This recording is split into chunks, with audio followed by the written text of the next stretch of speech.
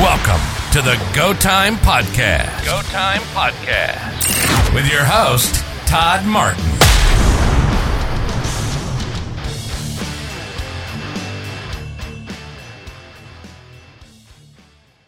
All right. So, I guess it takes a little bit for people to start checking in on it. And what I'll probably do for those of you, welcome to the Go Time Podcast. And we are at Roam Brewery in Boerne, Texas with Matt Zancanella and Clay Ullery. Ullery. It's only my third podcast, Todd. You should be getting it down just by like now. getting to be a regular. I'm going to have to start charging you for being on. Starting to feel like a host. Yeah, something like that. Takeovers going on. You'd be like, what do you call it, Vanna White, moving the numbers or something? He'd be good at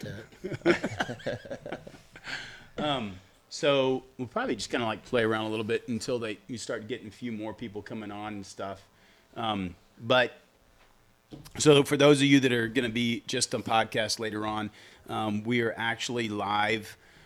This is our first live podcast, and we're doing it out of Roam Brewery in Boerne, Texas. And they've kind of done a soft opening, but they are it's really a cool brewery. How are the beers? Man, this IPA I got, it's really good. Yeah? It's really good. I mean, and I'm not much of a beer guy. Pretty much I like whiskey, but Yeah. this will work. Yeah. It's making my head feel funny. So it's working on the Canadian heavy end. Yeah. That's saying a lot from him. And the Pepsi's all right. The Pepsi's good. Pepsi's good.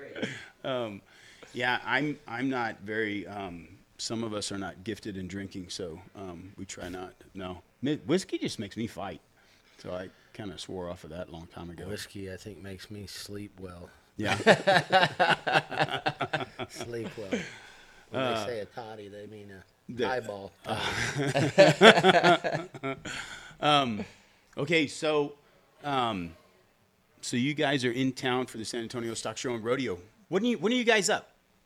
We're going to rope on the 10th, 11th, and 12th. Afternoon of the 12th. So how does that work? Like, so whenever you go to enter up at San Antonio, it's like a regular roping that you enter up like 3 times, or you get one time with you, and how does that work? No, it's just one time. You got one partner. You enter the rodeo, and here at San Antonio is a little different. It's they take the top 40 in the world from the year before. They qualify to come to San Antonio. They run it tournament style. You get 3 head Against 10 guys. They take really? the top, I think 2 or top 2 money earners in the Out in of your 3 set. rounds. Out of 3 rounds, goes to the semifinals, and then if you do good there, you make it onto the finals. Oh, really? So your first 3 are against the group of 10 that you're. Yep. Oh, really? So the same 10 guys run every night. Then you advance to semifinals against another group of 10. Then you'll advance to the finals against another group of 10. So there'll be guys potentially that you compete. Well, actually, most guys in the finals will be competing against guys they haven't competed against yet. Because they probably came from one of the other Different 3 brackets. groups, or Yeah, 3 brackets. 5 brackets. Oh, that's cool. I think there's 5 brackets because it's some off the old year standings and some off the new year standings. Yeah, they give So I think many, it's 5 groups of 10. Okay. Yeah. I didn't realize that. I didn't realize that part of it. So do you guys? I know, like on a lot of the rodeos, you have to pay your entries. Do you guys pay entry here? What's cool at San Antonio is they pay your fees for you. Well, you also get to go sign autographs, so you're guaranteed money every night. It's my favorite rodeo of the whole year. I mean, here in Pendleton, Oregon, are my 2 favorite. Yeah. I love Cheyenne Frontier Days, but San Antonio ranks right up there. I mean, when you're talking about buckles you want to win when you rodeo, Yeah. San Antonio's one of them. Yeah. So it is considered the #1 indoor rodeo. Oh, it's a big rodeo, and, Yeah. and they give really cool buckles. I mean, Yeah. Gary Gist, it's like a world champion buckle. Prestigious. Prestige, like winning Salinas, you win Pendleton, you win Cheyenne. Those are prestige buckles. It's the kind of stuff people can never take away That's from right. you. Yeah. That's right. Yeah. That's pretty cool.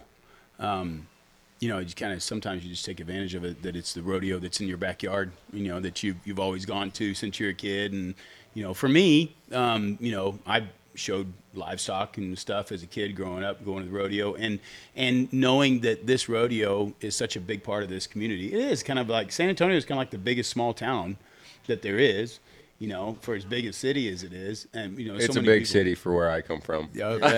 For sure, big city from where I come from too, and it just blows me away the help they get at San Antonio. It's all donated. They donate their help, and I mean they've got more people working there than I know. amazing. And it's just the people of the Volunteers. San Antonio volunteered so they can be a part of it. And I work at the San Antonio Livestock Rodeo. I mean it's a big deal, and you talk to the people that are helping, they love it. Yeah, they literally take their vacation around. For sure, it. yeah. They take their 3 weeks worth of vacation. They do They help the unload Zancanella. stuff and moving stuff around and keeping it all going. It's pretty cool, right? I sat on a plane today with some cops that were on there, and he said he was a San Antonio police officer for 16 years. He said it's unbelievable, the new facility and the change and different things, but he's been there 16 years and he loves going, and that's one of his favorite times a year, he said. Yeah, So.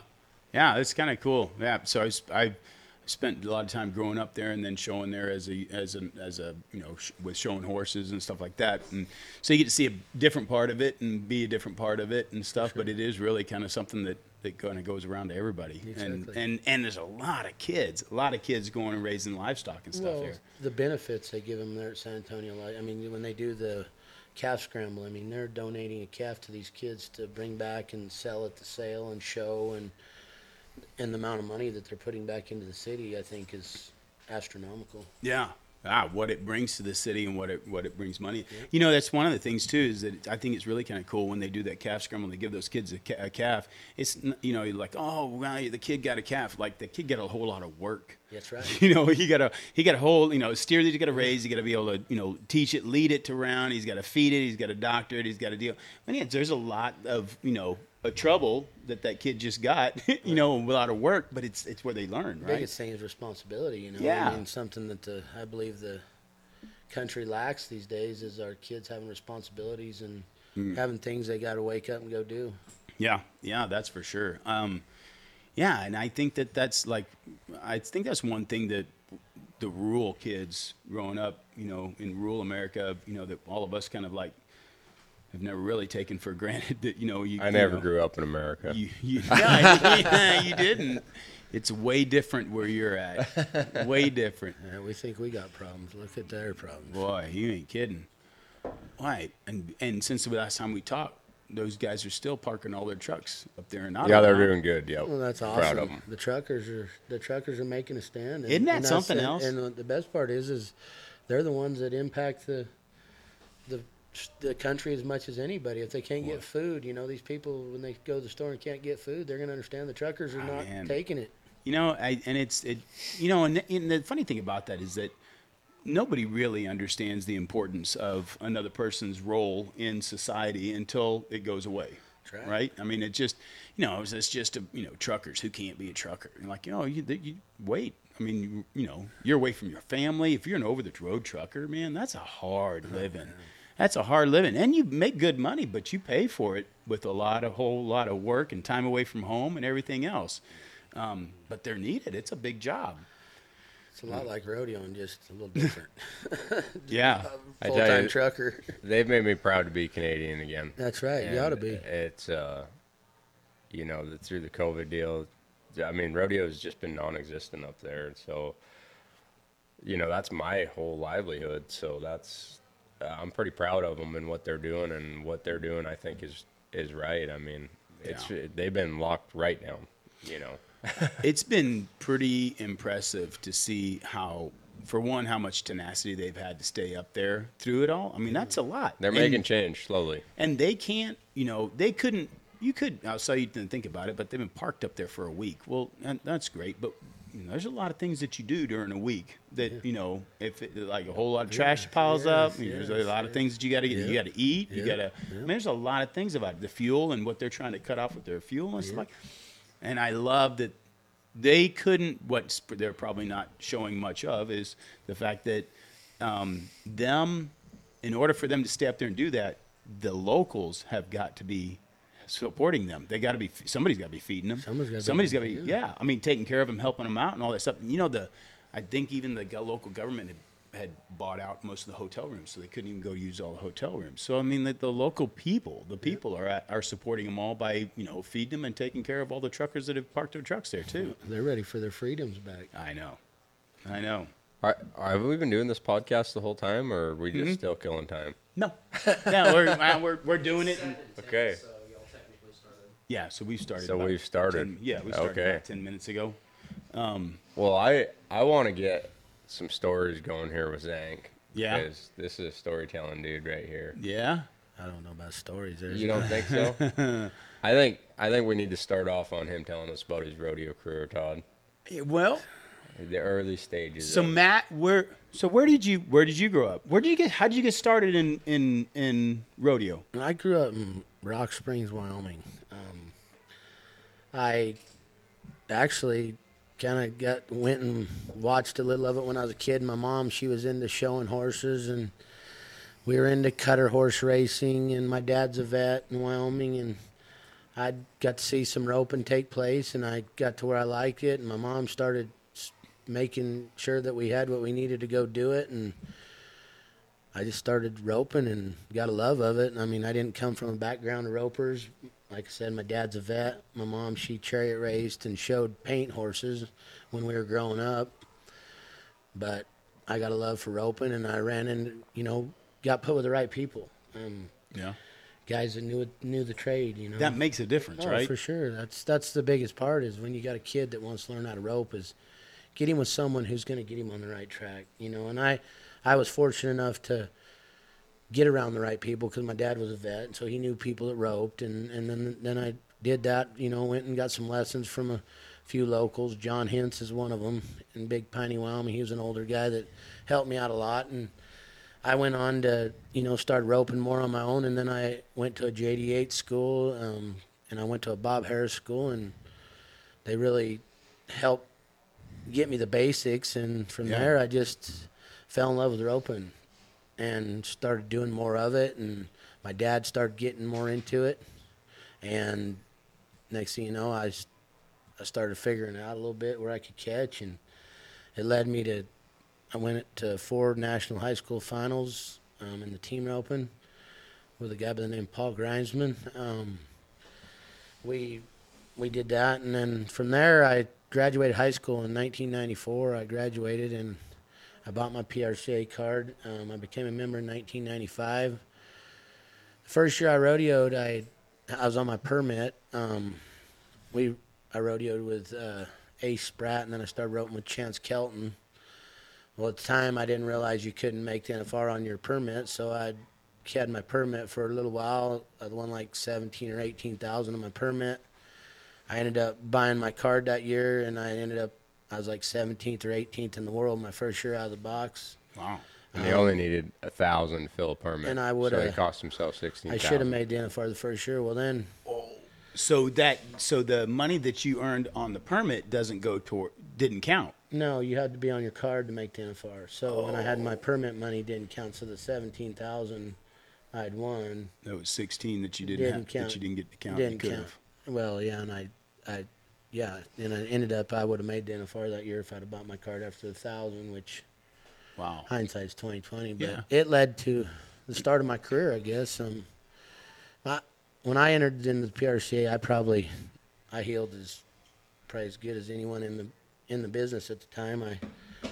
I could heel. I roped really well, and I guess I started rodeoing, and at the time it was 100 rodeos, and at the time you might have said I was probably got in with the wrong crowd or whatnot, and it wasn't even so much the wrong crowd, but I ended up having to drive a lot. We ended up driving. Next thing you know, I was doing things I probably shouldn't have been doing, and I tried to make the NFR for the next 7 years.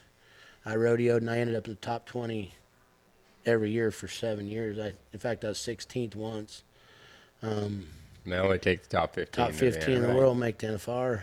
And I went down the wrong path and did some things I probably shouldn't have done, and kept doing it the way I was doing it when it wasn't working. Well, I decided I ended up moving to South Dakota when my grandma and when my grandpa died. We moved out there, and I kind of just got around a new crowd of people and got my life straightened out. And I was home working and got me some horses bought at the time. We'd built an indoor arena, and I was going to trade a few horses. And I remember it like yesterday. I was driving. I was working the arena, and Travis Trine called me. I mean, he was one of the top headers in the world at the time.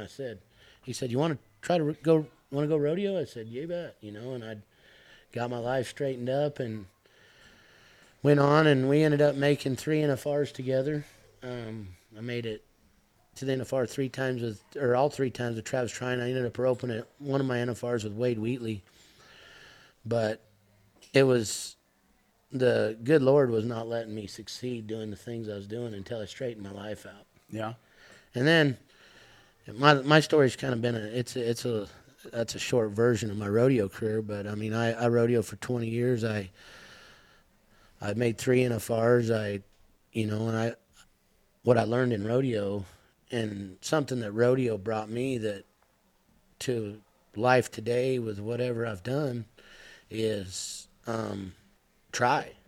Yeah. I mean, when you're rodeoing, it's so easy to get discouraged and down because you're out there on the road, you're behind the wheel, you drive 12, 15 hours, get out, you might rope a leg, got to get back in the truck, drive another 10 hours, and then your partner breaks a barrier. I mean, you might go 3 weeks or 2 weeks and easily not win shit. I mean, not stop the clock. And what rodeo taught me is you better not say whoa in a bog hole.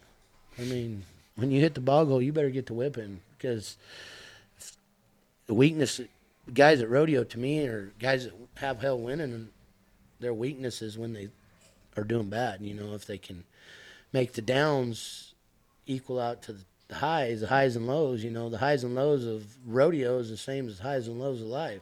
Yeah. That's the biggest thing I got from Zank last summer, getting to rodeo with him.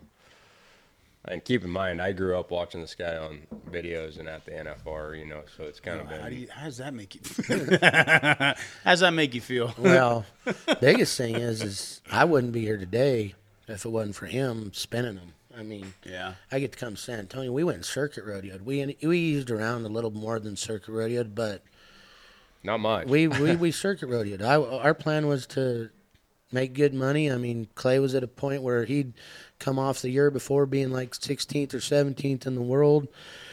Money's tight, and I said, let's go rodeo and make money.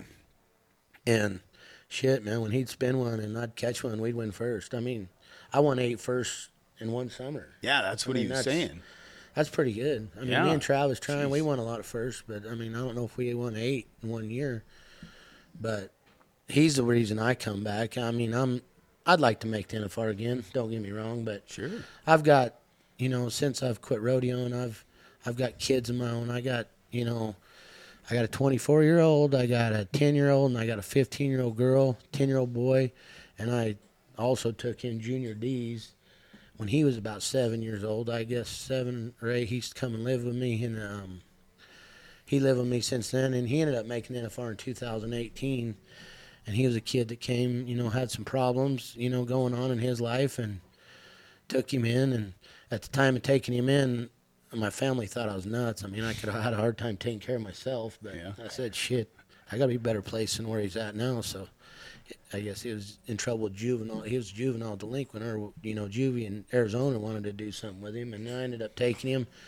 But my family, at the time, they were like, holy crap. But I've got the 4 kids, or 3 in junior, and I've become a businessman. I've kind of different things. Entrepreneur, I would call it, I guess. Yeah. Get lots of different ideas, I guess. I own Pro Earth Animal Health. And Pro Earth Animal Health started What is Pro Earth Animal Health? Pro Earth Animal Health is, they own Zesterra.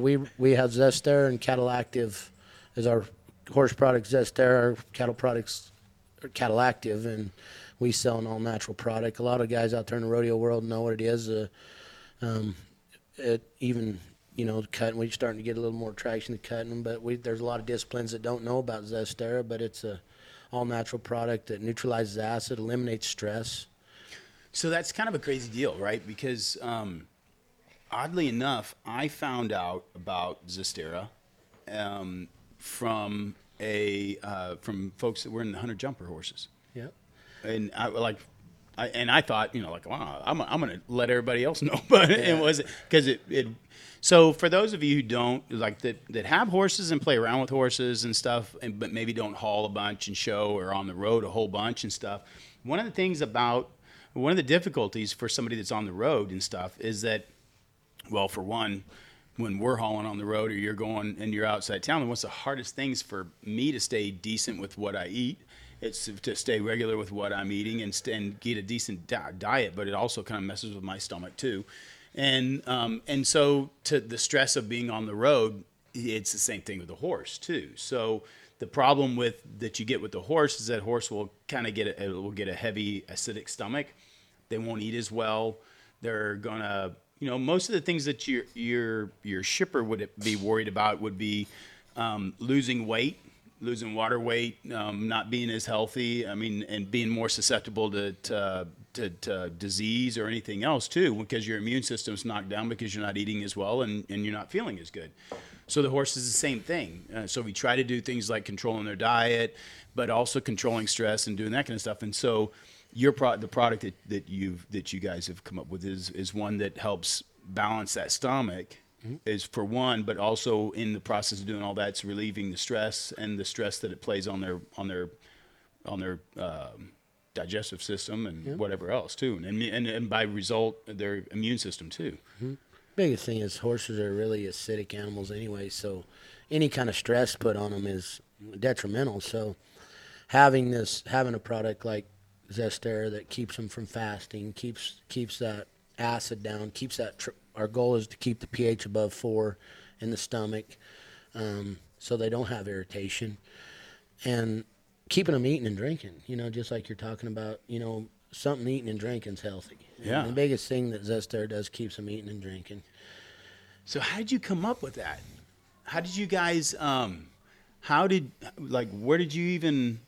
come up with the idea of it? Well, it was a product that was brought to my attention, and we'd used it on some other things out there, on different things. It was a disinfectant. It was, at a 99.8% effective rate against bacteria. And how we had an old mare get sick, and she was an own daughter Peppy Sand Badger, and the vet thought she had salmonella, thought she had E. coli. Week and 5 days he had IV'd her, and we tried everything under the moon to keep her alive. I mean, own daughter Peppy Sand Badger, you just don't hear that. No. And so on the MSDS sheet, when we got it, we knew it was good for salmonella, E. coli, Pfiesteria, Listeria. We ended up on the MSDS sheet, didn't hurt people and animals. Well, I tried it on the horse, ended up making her eat and drink, ended up living. From there, we tried it on some other things, and then we just started testing it because we couldn't believe it made her eat and drink like it did. Wow, that's really slick. And then we've been, I guess this is our 14th year being in business. We've done a lot of studies now. We've clinically proven to heal ulcers in horses in a 21-day period. We've also done cortisol studies. And all of our studies we've done have been on horses in training. So they were 3-year-old race horses in training. So it's not just one that's sitting in a stall and you're going back and testing whether or not he's having. No, and the best part was we were able to maintain keeping the ulcers at bay by giving it when we ride them and we haul them, when you stress them. So does it coat the stomach too, or does it? More or less, yes. Yeah. Yep. Ah, that's really slick. So were there things that you learned from? That you learned from going through the hard knocks of rodeoing and that kind of stuff that helped you as you were moving into the business world of things and. Oh, yeah, because everyone thought I was crazy. I mean, I had a product. I told them, this will make your horse eat and drink. This will settle your horse down in the box. This will, just everything we'd done with it. And you tell people they think you're crazy. Well, then next thing you know, they would try it. They'd have a horse colic, and it's the best standalone colic product I've ever seen in my life. He's had to prove it to me a few different times. It's. But it has. I have a few of my own testimonies on it that it just. Yeah, it. So you've done on that business. You've done it without doing it by mass advertising, and so I see that I get it through my vet. Well, we started, we started out, we're small. We're still, I'd consider us not a huge company, but we're dang sure, we're not there yet, but forever it was just word of mouth. I mean, word of mouth's what sold our product. You out of your truck, me rodeoing, or get someone else to believe in it. Next thing you know, they're selling it. Every salesman that I have on my team they're not salesmen. They're guys that use the product and couldn't believe what it did for them, and next thing you know, they're peddling it. And that's kind of how our sales force became. I had to beg people to use it. Forever. I mean, it's what it was. And now, now we advertise. We run a campaign on RFD TV Cowboy Channel. Oh, really? We're at the World Equestrian Center. The one in Florida, the big one, the new one. I mean, we're advertised there. We're getting to where we can afford to advertise more than not. Yeah. Occasionally, they can ask questions. Oh, yeah. New people are joining. Cool. So if you guys have got any questions, so everybody that's just joined, I have Matt Zancanella and Clay Ullery. Ullery. So you pronounce the U as a U. Ullery. And they are in town for the San Antonio Rodeo. And so we're just visiting with them on the Go Time podcast. And if you guys have any questions for these guys, I on the Go Time, I love talking about just like people's, like how you got to where you're at. I think it's important for young people to be able to look out and go and just don't see somebody that's, boom, successful. It's not overnight success. And then that's the road to get to that place. And it's just, my road too, it's that I had to bang my head against a lot of stuff and find a lot of, what not to do. That's probably one of the biggest things is I had to learn a lot of what not to do. And I didn't have a lot of good examples of what not to do, so I had to go do them myself and let everybody else see them. I got a cool story about that. Going back just a little bit about saying that I grew up watching Zank at the NFR and thinking that was so cool. And then getting this opportunity to rope with them. And I hit a wall this summer and we had a decent little summer, just easing around. Not great, but decent. And but we hit a wall, and I hit a wall, and I talked about this last time with you, where Zank helped me with Skeeter and tied things together. And I tied things together and went on. Well, just because you've tied things together doesn't mean you're going to win. And we didn't win just instantly, and then we were in, I think, Bozeman, Montana, and I come across there, and this steer takes off running, beats me out of there, and I come across there, and I fed my rope to her and get it on her, and right when I turn her, she just pancakes herself and puts herself on her side. And, Zank has no chance to catch him, but I didn't do anything wrong, she just was wild acting. And I remember getting back to the truck, and I was just so frustrated. I was definitely not mad at my partner at all, and I was just like, man, why is this so hard? Because we'd gone 2 weeks before where I was roping bad, and I thought it was my horse's fault first, and then Zank was like, no, it's not your horse's fault. You got to do this, and I worked at it pretty hard for a couple weeks, and then I felt like I was doing my job, and I'm just like, I remember gripping the steering wheel so hard, and I'm like, man, I'm sorry, I'm not trying to be, I'll bring you down or anything. I'm just so frustrated. And this is where I advise anybody to get with somebody that knows, that's been there, because he just looked at me and he goes, yeah, this is a frustrating sport. It is.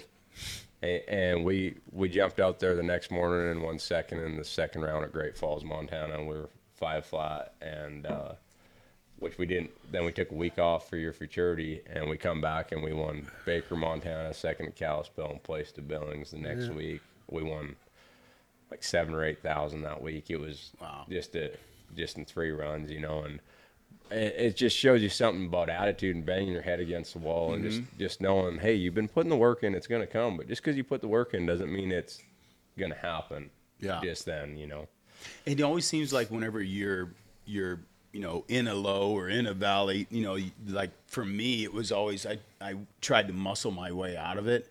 And in a sport where you guys are at, you can't swing that rope like with a death grip on that. I mean, you can't. Everything has to be natural and free in order to. It's like a golf swing, right?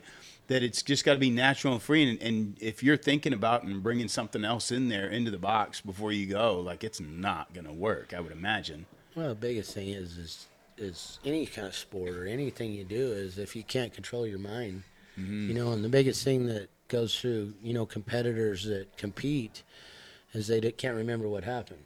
Yeah. I mean, and that's usually people who are thinking about what they've got to do. You know, if you're thinking about, man, I need to make sure I pick my horse up here so he changes his lead and it's raining, you're going to have problems there. You need to react. It's all reaction, you know, and that's why you practice and practice and practice so you learn how to react. When you get in that situation, it's not, your mind's not telling you when to throw it. Yeah, because you're way off if you have to go and think your way through it. You know, and that's the biggest thing is teaching yourself how to clear your mind at the rodeo. You know, everyone can go to the practice pen and make it every time.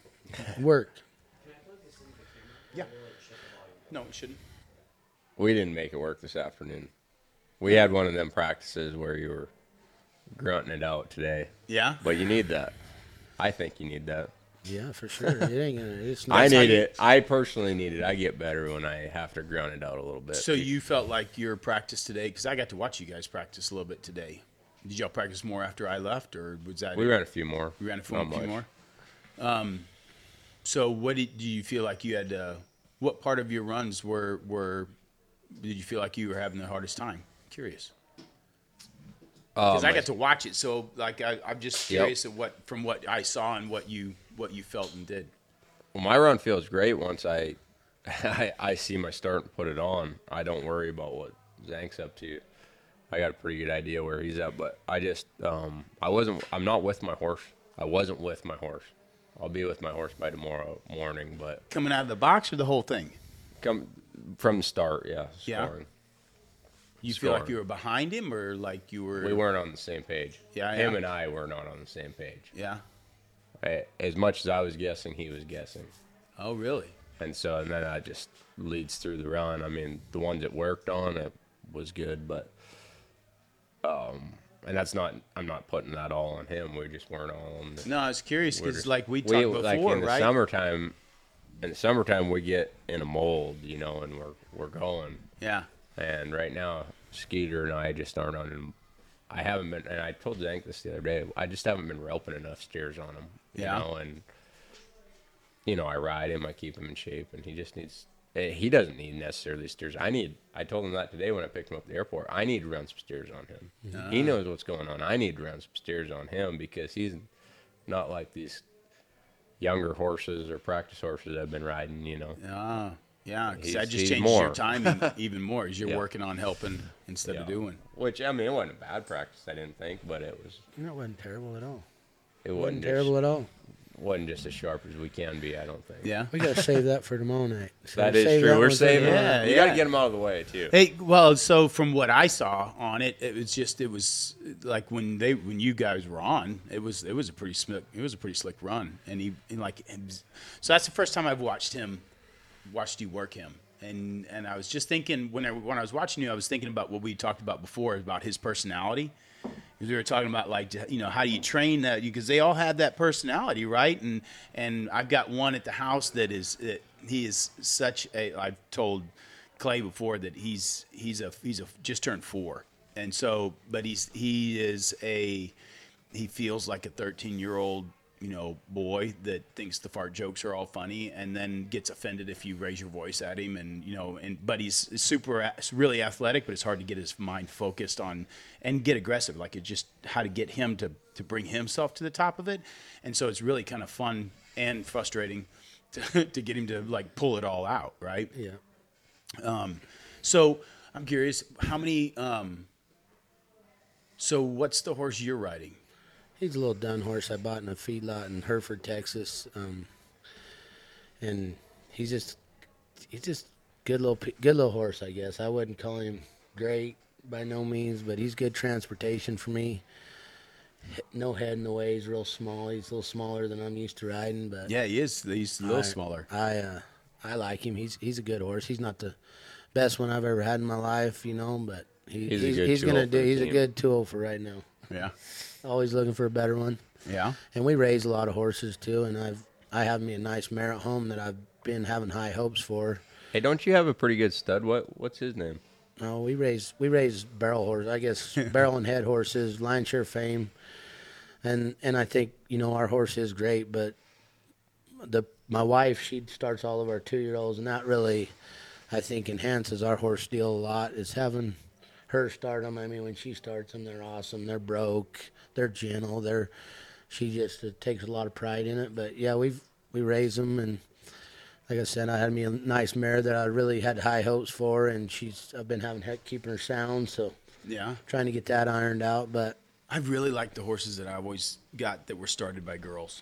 yeah, There's just something about they like it. Yeah. I mean, when you go catch a horse, in my opinion, if you're training a horse and you can go catch them, you're doing a good job training them. yeah. If they won't let you catch them, pretty good chance you're not doing a very good job training them. Yeah. How are your horses catching it? I got to use grain. They're transportation for me. I might leave him in the pen for a week and go get him out and go run 15 on him. I'm not I guess. You're pulling in a lot of directions these days. Yeah, I don't have a lot of times to ride and rope, but I got a lot of things going on. So when I do get to rope, I ride a good one, and they might not be in shape like they should, but they still get it. So what's y'all's plans for this season? We're gonna try to rodeo. We're gonna dang sure go rodeo. We're gonna rodeo smart. We're not gonna rodeo like crazy and drive all over the country. We're gonna try to make it make sense. So when we do win something, we actually have something when it's over. Yeah. But hopefully go to the right ones and win at the right ones. Like here at San Antonio, if we could ding them for a good check, get a few big checks and then go to our circuit rodeos up there and have a chance to make it would be cool. I'd like to make it 1 or 2 more times. I mean, I'm fixed to be 46 years old. And, Ooh, old timer. I guess not my full gigs roping. So I guess I've got to hope I go on the old veteran know when to throw situation because Yeah. my youth hand-eye coordination just isn't like it used to be. But it seems like if I can get my mind right, I can still do it pretty good. I told Zank when I started roping with him, I said, I'm getting the last little bit of good out of you. So, That'd be fun. and I honestly, I mean, he still acts like a young little kid running around. So, who knows? I mean, damn sure he will. might end up retiring me. He might be getting the last little bit of good out of me, and I haven't even got started yet. So I we'll don't see know. how this goes. I do take Zesterra. That could be- You take a little Zesterra every day. Who knows how long That's you'll right. go. Never know. But yeah, we got and too something we had talked about. You guys out there watching, we got the Royal Crown Rope Horse Futurity and Barrel Futurity in Buckeye, Arizona this week coming up, the 13th through the 20th. So we have a horse sale on the 19th. So if you're looking for a nice prospect or there's some nice rope horses, nice barrel horses in that sale, check it out. So that's your sale, Yeah, and then you run that's your futurity too. Yeah, we started the Royal Crown 2 years ago. Okay. And the Royal Crown is a stallion incentive. We have 100 barrel stallions, and we have 100 roping stallions. The 100 barrel stallions pay $12,500 each stud. They get their colts, their offspring gets to go to the barrel racing or the roping fraternities we put on. Yeah. So like in Buckeye, we've got 365,000 added at our event in Buckeye. Nice. How how do you categorize that? So is it just anybody? Is it like a judged roping, or is it? Ours is judged. We judged and time. Clay's one of my judges this next week in the roping fraternity. He judged my team roping fraternity, and Rock Springs did a great job. We're excited. Rock Springs was our first one we did. It went off big, and we didn't have very many rope studs. So now we're inching in on 90 studs that we've got in our roping program. The barrel side's full. So like last year in Rock Springs, we had 600,000 It's added cut in our off at barrel 100 fraternity. studs, right? Yeah. And yeah, so it's turned into a real big deal in the roping fraternities. We have an event in Buckeye, Arizona this next week, and then we have one in Waco, Texas in May. And then we do one in Rock Springs in August. Rock Springs, Wyoming. So the futurity is 4-year-olds? No, we have our roping futurity is a 4-year-old. We have 4-year-old only.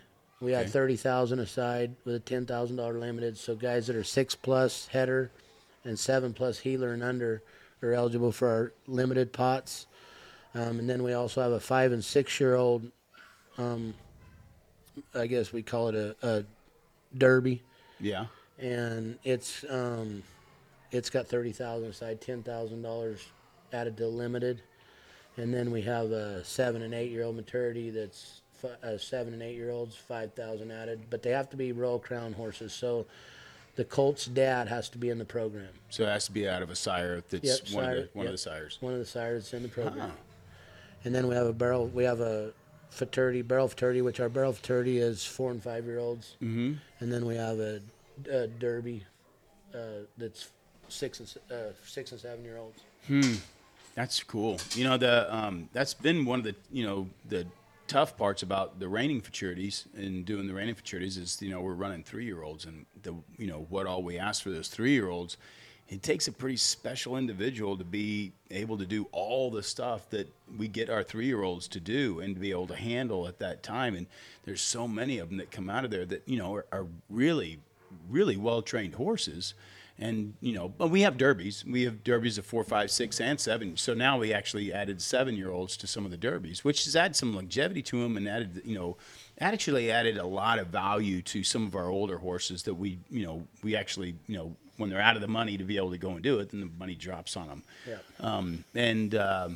But I think the reining is going to be losing a lot too, because there's a lot of people putting money up and being able to come in and buy some of those, but you controlling that by having it out of your nominated studs makes a difference. Yeah, it's obviously going to, make it a smaller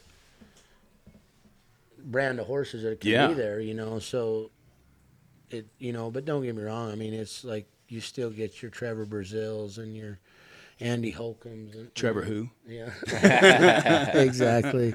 And you felt like you're pretty good walking in there until all of a sudden Trevor pulls up with several of them. Well, and you watch his horses work. I mean, they operate. I mean, they're like robots. He doesn't win because he's Trevor Brazil. I've judged one of them and I mean, that's a pretty impressive individual. Yeah, you can't pick him apart. You can't pick him apart. No. I mean, you can be a judge and be hard as you want. No, I mean, when his horses work like robots, you judge the horse. You don't judge who's on him. And when it's the best horse, it doesn't surprise you that the best guy's riding him. That's right. And I mean, he's got a hell of a program. Him and Miles Baker, they do it right.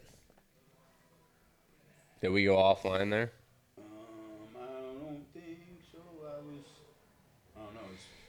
Closed, so I can't tell. Beer time? Yeah, it might be. We might be recording all night long. Who knows? Mm-hmm. Has it got any questions come up on there? No questions. So for any of you that kind of come in on the later part, this is the Go Time podcast. Free Roam, and we are airing live on Free Roam at the Free Roam Brewery in Boerne, Texas. Yep. Great IPA, guys. Great. Yeah. Come check it out. If you're in Boerne, Texas, you need to check it out. Yeah. Jam here. I might have to go. You might have to take a break and go. Yeah. I don't know if they'll. Do we need to get the computer logged on, or are we still going? Is Jeremy still in here? I don't think we're still recording. Yeah. We're still live on Facebook and Instagram. Do you mind walking out there and see? Jeremy's out there to ask him to come in. I'll take one more. And we'll see if you guys have questions with for any of the guys. Feel free to chime in. This is our first live podcast. We will be later coming up. Later, I guess probably next week. I think we've got. Jackie Crawford is going to stop by. That'll be kind of fun. She's got plenty of trackers. She's got a record. She knows a thing or two. Yeah, she knows how to get one around the neck. And I didn't know what the screen. I just want to make sure it was yes. Okay. All right, cool. All right, thank you, sir. And I think we're supposed to, I think Fred Whitfield is going to stop by too. He dang sure knows what he's talking about too. Yeah. He's won a lot. Yeah. I mean, if you want to talk about winning, them two ought to be able to tell you how to win something. Well, and I think that the fun thing for me is to be able to find out about, the tough times too. I mean, out of the, the one world champion each year in your category, there's, a couple hundred that are running down the road that are not. But it's, there's so much cool stuff behind it. Competition brings out, so it really brings out into such a mirror of life. I think that's probably the thing that I love the most about competition, period, is that it really just it talks about life. It's learning how to persevere through, you get to the top, or you get close to the top, or you get some success and you get a taste of the success. There's still plenty that I would really like to accomplish, over, and that I didn't feel like I got the full, benefit of, or got certain horses to the top of what I could get them to do and stuff. But man, I loved learning a lot from all of the horses. There was one that one of the very first ones that I got in training, or that I got a client that finally come up with, that had some money to be able to go and was like, hey, let's go buy us a really good one, right? And I'm like, all right, man, let's go. And so instead of going and picking a really young one to do futurities with, I went ahead and looked in for some of the Derby horses, because I wanted something that had at least some experience, right? And there was one that I ended up getting. And he was a really cool show horse, right? And he wasn't like the one that, was the best for the top guys, but he was like a tier below. And he was trained by a really top trainer. I'm like one of the best, right?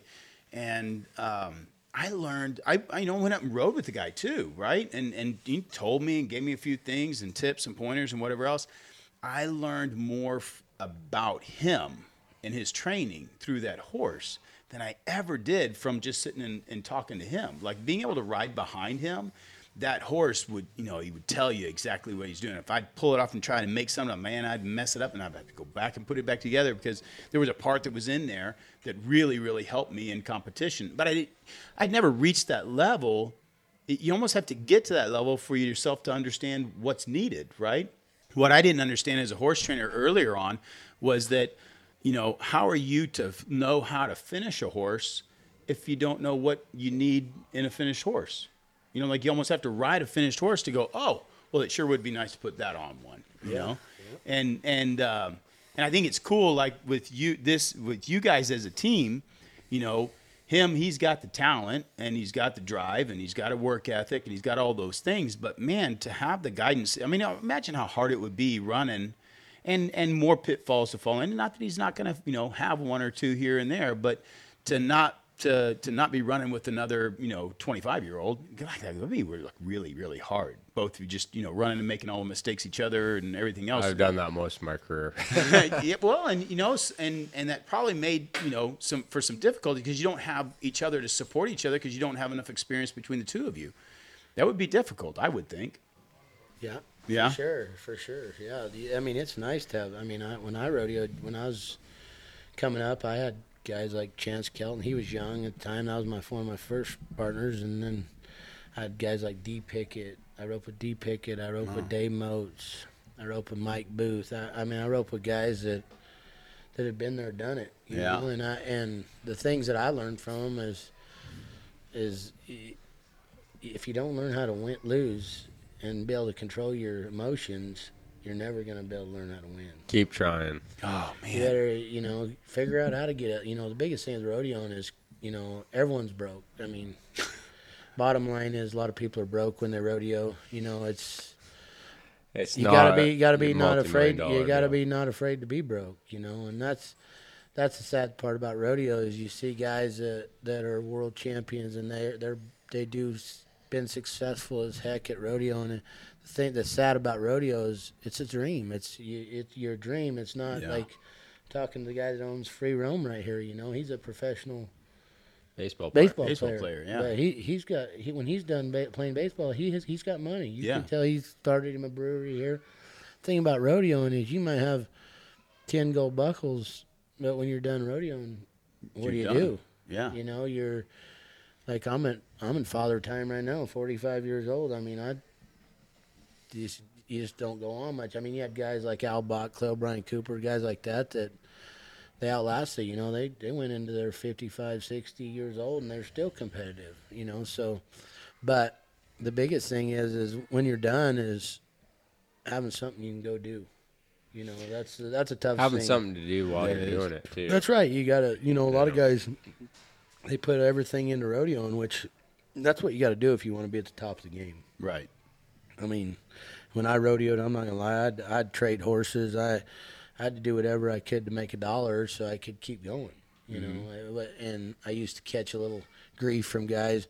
God damn, you're out here trading horses and shit. If you just think about healing, you'd be a lot better off, you know, or whatever. But the bottom line was I had to figure out how to make money some other ways, and it was trading horses and buying head horses. And one of my goals in my whole career was trying to have head horses, you know, because I always said if you got a great head horse, you got a great header, you know. And so that was kind of my deal, and I'd haul one around, and hopefully he was good enough someone wanted to buy, you know, and I'd cash that horse in, and I'd start getting me a little money to keep going, pay my credit cards off, and roll on. But that's I think that's something that most people don't get about, like, for me, and it takes a lot. For as a guy who trains horses for a living, when you're training horses for a living, you are you can't just be a trainer. I mean, if you're just a trainer, then and you just want, and that's what all of us really want to do. I just want to be out there riding horses. I don't want to have to deal with clients. I don't want to have to do billing. I don't want to have to talk to anybody. I don't want to have to answer the phone. I just want to go ride horses. That's what I'm really good at. It's what I want. You know, just let me go do that. But you can't. You got to be. You are the finance guy. You're the guy that's in charge of advertising. You're also the guy that promotes. You're the guy who talks to the clients and convinces people to buy more horses. So you're the guy that, you know, you have to be the showman. You have to be the coach. You're coaching the non-pros. I mean, you're literally a jack of all trades. You are learning to be, you know, a little bit of everything. Well, you know, for sure, yeah, and that's what makes you it guys all come have to do together. the same thing. Yeah. And I think that's the And crazy. then we got to learn how to be teammates too, with no coach. That's the other thing Worst about part, our it's like a sport. marriage. No coach. It's a bit ropey when someone's like a marriage a little bit, you know, like you got to get along. Yeah. You saying Figure out I'm the how to hot get young wife? He's got the hot young one. You got a hot young wife, but you're not a hot young one. I mean, shit. But you can drive. He drives. All we got to do is make sure we get a nap every day. I do need a nap. nap. I do need a nap. That 20-minute. When I started roping Mustang, it was just out of fluke, and I guess I've just rodeoed long enough that I'm not just a rookie, you know. And the first couple weeks we were just leaving his house and like day tripping it, and I never had to drive, and I did pretty good, you know. And first time I drove, I missed, and I got back to the truck, and I was mad. I was mad at myself, but when I got, you know, it was a little bit back there, and him and his wife, Sarah's wife, runs the barrels at most of the rodeos we go to, and I told him, I went, guys, you know, I am mad at myself for this, but I miss every time I drive. And he's veteran enough, he didn't let me skate by on that for too long, but Until midnight, 1 o'clock. yeah, I need a nap. good till At least midnight, I 1 got him o'clock. convinced I need a nap every now and then I can head steer good. So Yeah, I kind of like a nap during the middle of the day, especially during the summertime. I get in trouble. The wife tries to chase me out of the house, but I always got to have me a little bit after I eat lunch. when we're burning the road down, we're 20, pretty good 30 for each minutes other. doesn't hurt anything. No, I love it. not at all. So I'm curious, like how. So when you started out with the business on the side, doing the Zesterra, so did you like the business side of things? Was that a difficult thing to kind of figure out and go through? I mean, it's one thing to sell it for the next trip down the road, but I mean, to figure out the whole business end of things. Well, I happened to have a partner that at the time, my partner, he was really big into business. He'd had every business coach in the country and read every business book there was to read. And so he had the business end of it, like all our licensing and everything set up. And my job was just to sell, and then I ended up buying him out. I guess it's been 4 years ago, and our business was pretty much set up. So I guess now I've just run it. I mean, so we've got about 700 stores that carry our product. Or I guess I've got 15 and 17 employees that we employ, and we own our own lick tub plant in Merrill, Oregon. We also partner with a tub plant there in Alexandria, South Dakota.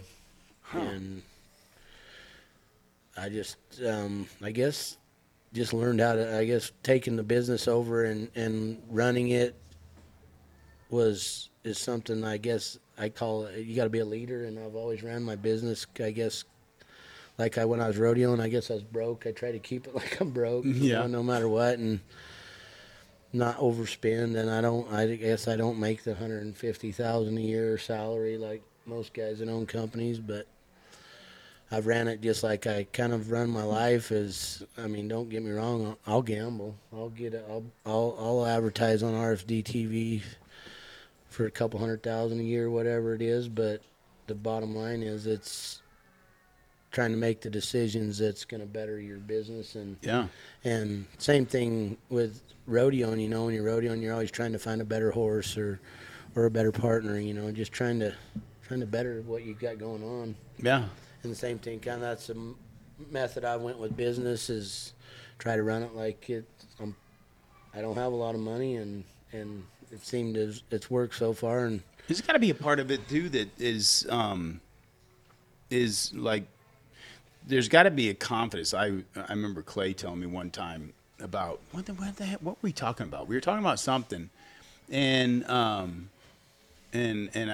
asked something about his roping or something, and he looked at me, and I don't know if you remember, but he looked at me and he goes, "Well, I am one of the best in the world," but there's a difference between cocky and believing in yourself too, and to be able to believe in yourself enough and get some experience in that, like to be able to transfer that into the business.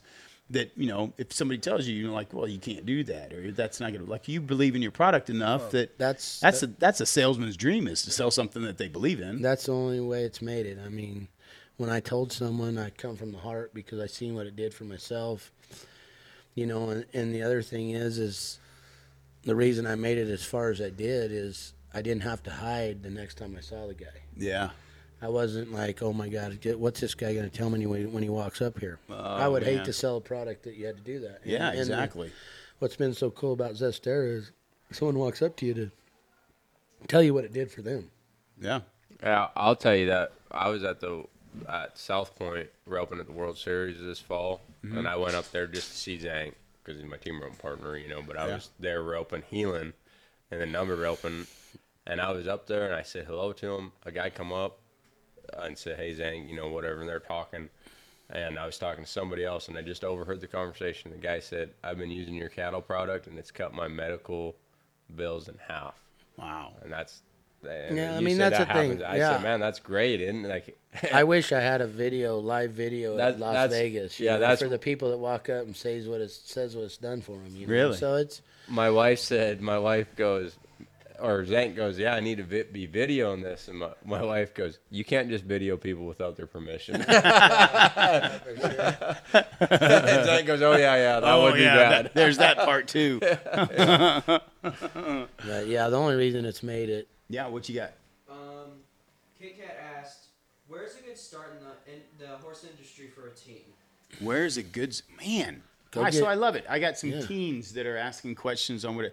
So this is what we were talking about before. That there's a big interest in you guys, and so if and the young people want to know how to get started with it, right?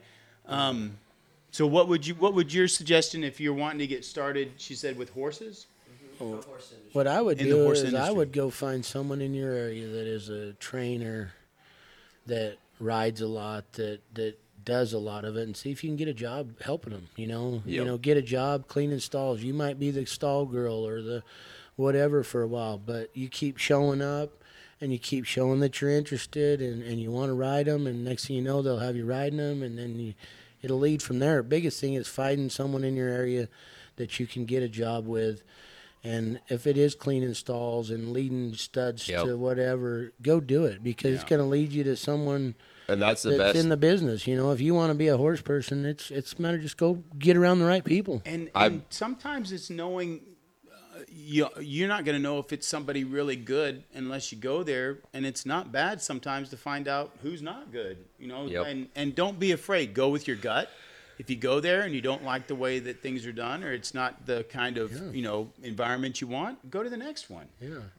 But there's a deal that we call in the show horse industry is earning your spurs, and so nobody's going to give you a pair of spurs and say hop on. We're going to show you how to be a trainer. You don't get to just ride the finish ones. No, and you're going to work your way up for it, and they're all of us have done it. All of us have gone and earned our way to get to that point. And I think it's important for you to realize and understand that it takes a long time to get there. It'll seem like a long time. But if you're doing it because it's something that you love to do, the hours are not a problem. That's the thing I was going to add. That's the thing I was going to add to that. Anybody, if you show up and all you get is a job as a stall cleaner, if you show some heart and enthusiasm to it, you will move up very fast. I mean, people love to give opportunities if you're willing to take it. Yeah. And my wife, she's a prime example of that. She grew up in San Juan Capistrano. No, I think it's all right. Showed up in lived in San Juan Capistrano, so she just went and started helping people. Next thing you know, she's working for Angel Crossweight, which was a great, horseman in California. And she was a stall girl, exercise, whatever it was, and then for long she started getting ride the better ones, and she came from a complete city girl to she's a horseman. She I love is that. a horseman around. I love to hear that. So, and for you to understand too, for the young people to understand too, that. So I've been training horses now for 20 plus years, and it's funny for me to see sometimes my kids look and see that I ride horses all the time, and so Dad walks outside and he goes and trains horses, but they didn't see those years of me riding all the junk and doing all the things that I had to do in order to work up to that point. But the craziest part for me on my journey was I took my first riding lesson when I was 21. That is crazy. That is crazy about Todd that people don't realize. This guy didn't ride or grow up riding. No, so I grew up. That was the button. Okay. I grew up. My dad was a computer repairman, and we had a horse in the backyard. We didn't know what we were doing with him. I got on old Billy, and Billy would throw me off or run me into a fence or whatever he tried to do, And my mom was a bookkeeper. No, we didn't know anything about horses. I liked them. I knew, and wasn't until college that I took a horse management course and got a taste of horses. But I took my first riding lesson when I was 21 because I was running around with a bunch of guys that roped in college, and I thought, and they all had girlfriends and I didn't. So I thought, shoot, maybe I'll need help. Yeah, I need all the help I can get, and a horse always helps. And and so I took my first riding lesson, and the guy just happened to be down the road that I took a lesson from, trained reining horses. The horse helped you too with your girl. Oh, didn't it, Zane? See, we need help. The horse. So guys need help. Sometimes horses help. Yeah. Yes. No, his makes him money. Mine, He's got the greatest wife ever. She breaks all his colts. Go. Oh, yeah. She starts all our 2-year-olds. Kristen Zancanella needs a shout out right here. For sure. Big time. Good. She makes my ranch go. For sure. Yeah. You know what the best part is too? All her colts like her. All of them. Oh. All of her colts like her. That says a lot about a person if all your colts like you. Yeah, when you can go take one that's never been caught hardly, and by the second time you touch him, you can go catch him about anywhere. Yeah, that makes a big difference. Then you know that's something that you can't, no matter how many books you read, no matter how many times somebody tells you or whatever else, you learn through experience, and you learn through. Got to be in it. You got to have it. But I'll tell you what, you got to have that books too. and shows. I mean, you got a bunch of guys out there that are famous horsemen. Oh, that have hours of different videos to watch. I mean, Yeah. don't get me. I mean, if you want to be a horseman too, talking to the teen girl, I mean, you got it all at your fingertips. I mean, when Todd and I started, A lot more information riding out and there.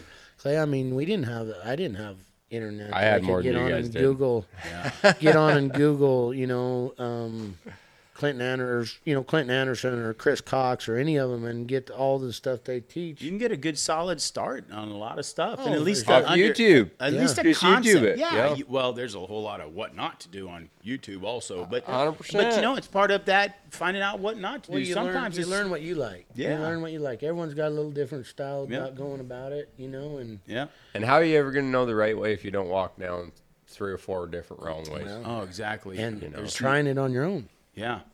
Yeah. A lot of try and effort. That's what I'll say. A lot of Practice. try and effort. Practicing. Yep. It's And just like, understand too that to get to that point, there's a lot of failure. The biggest part about it is there's just not one that quits. Mm-hmm. That if you like it enough, that if it's what you really, really love to do, it's the old adage that never worked a day in my life is, once I figured out what I wanted to do, like you I love haven't it. really You ever love it. worked. You Yeah. love I feel that same way about great horses too. Oh man. People that love horses keep working at it, and great horses seem like they just figure it out. Oh you know? man, there really is. There's really something about a great horse, and very few people get to ride. a great Zank has one that we need to hear about. Which one? Candyman. Oh yeah, he was crazy. He's crazy great. I Well- bought him off the racetrack. Yeah, tell us the story.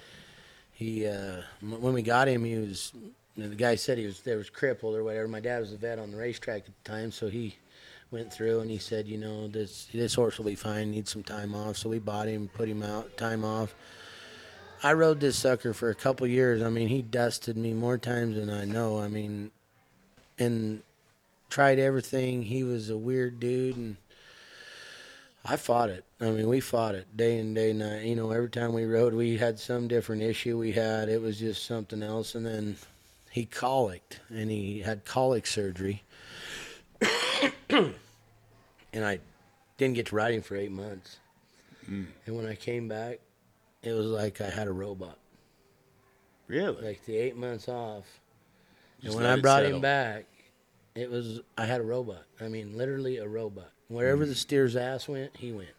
And he could run like the wind. I mean, I never was a race kicked. horse. I never kicked in my whole career when I rode him, but a bad horseshoeing got him at an early age. So I happened to have some great friends. In fact, they own Best Ever Pads now. Ryan White,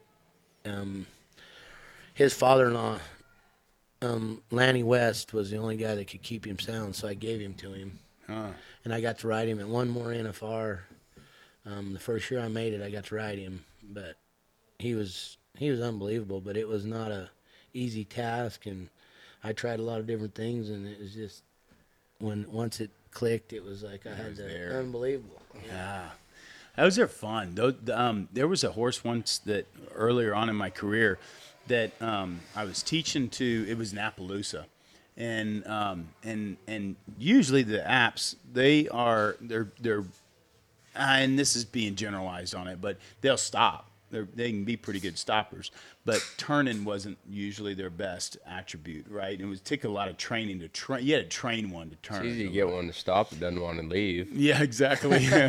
and so these guys, this one in particular, I've been training on, and I was pushing things really hard, and you could tell I drilled him a lot on the spin, right? And I've been drilling, and I'd been doing it for a while, and I thought, you know what, he just needs.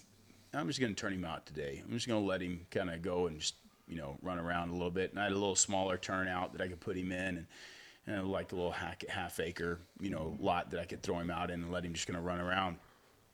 I kid you not.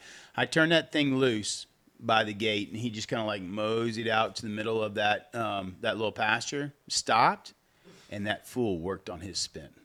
I am not kidding you one bit. He stood there and pivoted and worked on his step, on his spin by himself. I haven't seen one since that did that, and the only one that ever did do that. But he sat out there, and it was, well, the crazy part about it was that it made me realize how neurotic I was making him about, what I was asking him to do. And he was one of those ones that just, he was trying. It was a big thing. It was an eye-opener for me to realize, like, how much he was trying. And if I just backed off and let him kind of figure it out a little bit, he would figure it out. That was a pretty cool deal on that one. But that was an odd one, that Freak. Freak. And he opened my eyes up to, like, they actually do want to sometimes, That's right. A lot of them are thinking more than we give them credit for. That's right. Oh, they are. I think that's something that takes a while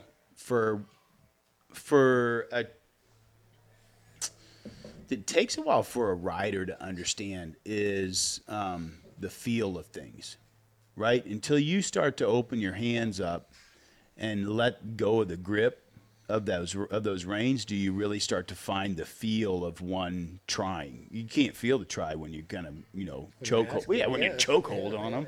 Yeah. I heard it explained one time. I was reading a sports psychology book on golf, because there's not a lot of sports psychology books out there in the realm of horses at all. Yeah, and so I was reading this one on it. It was talking about a golf swing, right? And they were talking about that an optimal grip on a golf swing was if, like, 1 was the club's going to fly out of your hands, and 10 was you're putting a dent in the golf club. That an optimal grip is like a number 3, like a 3, maybe 4, right? To be able to swing free and be able to be consistent and get out of your head and be able to, swing through, and they call it swing free or whatever. So I thought about that when I'm riding at the house and stuff. My hand was being like a 3, but whenever I would go to the show pen, and it's one of the things that they were explaining about it, was that the adrenaline starts going.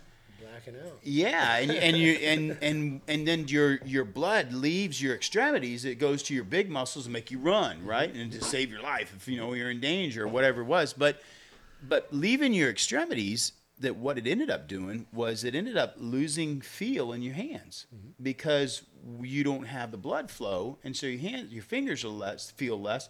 What you think is a grip of 3 is now 7, right? And you don't even know it. And to add more complication to it, because that's a golf swing, but to add more complication to it, whenever I'm doing it with a horse, I start gripping that his mouth. It's doing the same thing to him. He doesn't need to have the blood flow going to his mouth, and all of a sudden he gets heightened up. Yep. So it's a doubling down on the stiff. And so when I pick my hands up, I feel like he's stiffer, and I'm having to check on him or bump, and then that's sending him up, and he's losing the feel in the mouth. Then all of a sudden my grip is way out of whack. And just to recognize that and go in and open my hand up before I go and show and make it lighter to where I had to feel it, before I recognized or even knew that it was happening, it made a huge difference for me once I could go in there and then show lighter, slowed my hands down and everything else. Oh, for sure. Yeah. And a lot of times when you go compete, you're thinking about everything you need to do. Oh, you're always thinking about it. And if you're thinking about it, you're behind the ball. Mm-hmm. So I don't care if you're showing a reining horse, a roping horse, whatever. No. And it's one thing if you're doing something like an inanimate object like a golf club. But then if you're working something that, you have so many variables in team roping that you and your partner, both of your horses, the steer that's got his own mind about what he's doing, and the horse reacting to the steer or reacting to you, like, there's so many variables in there that three animals and 2 idiots. Yeah. It's so true. That's right. It's so true. That's something I noticed about Clay, was that whenever he's going, like, how much he's not holding and directing with that, like that, to see the different level of horsemanship at that level is really, that's been fun to experience and watch too.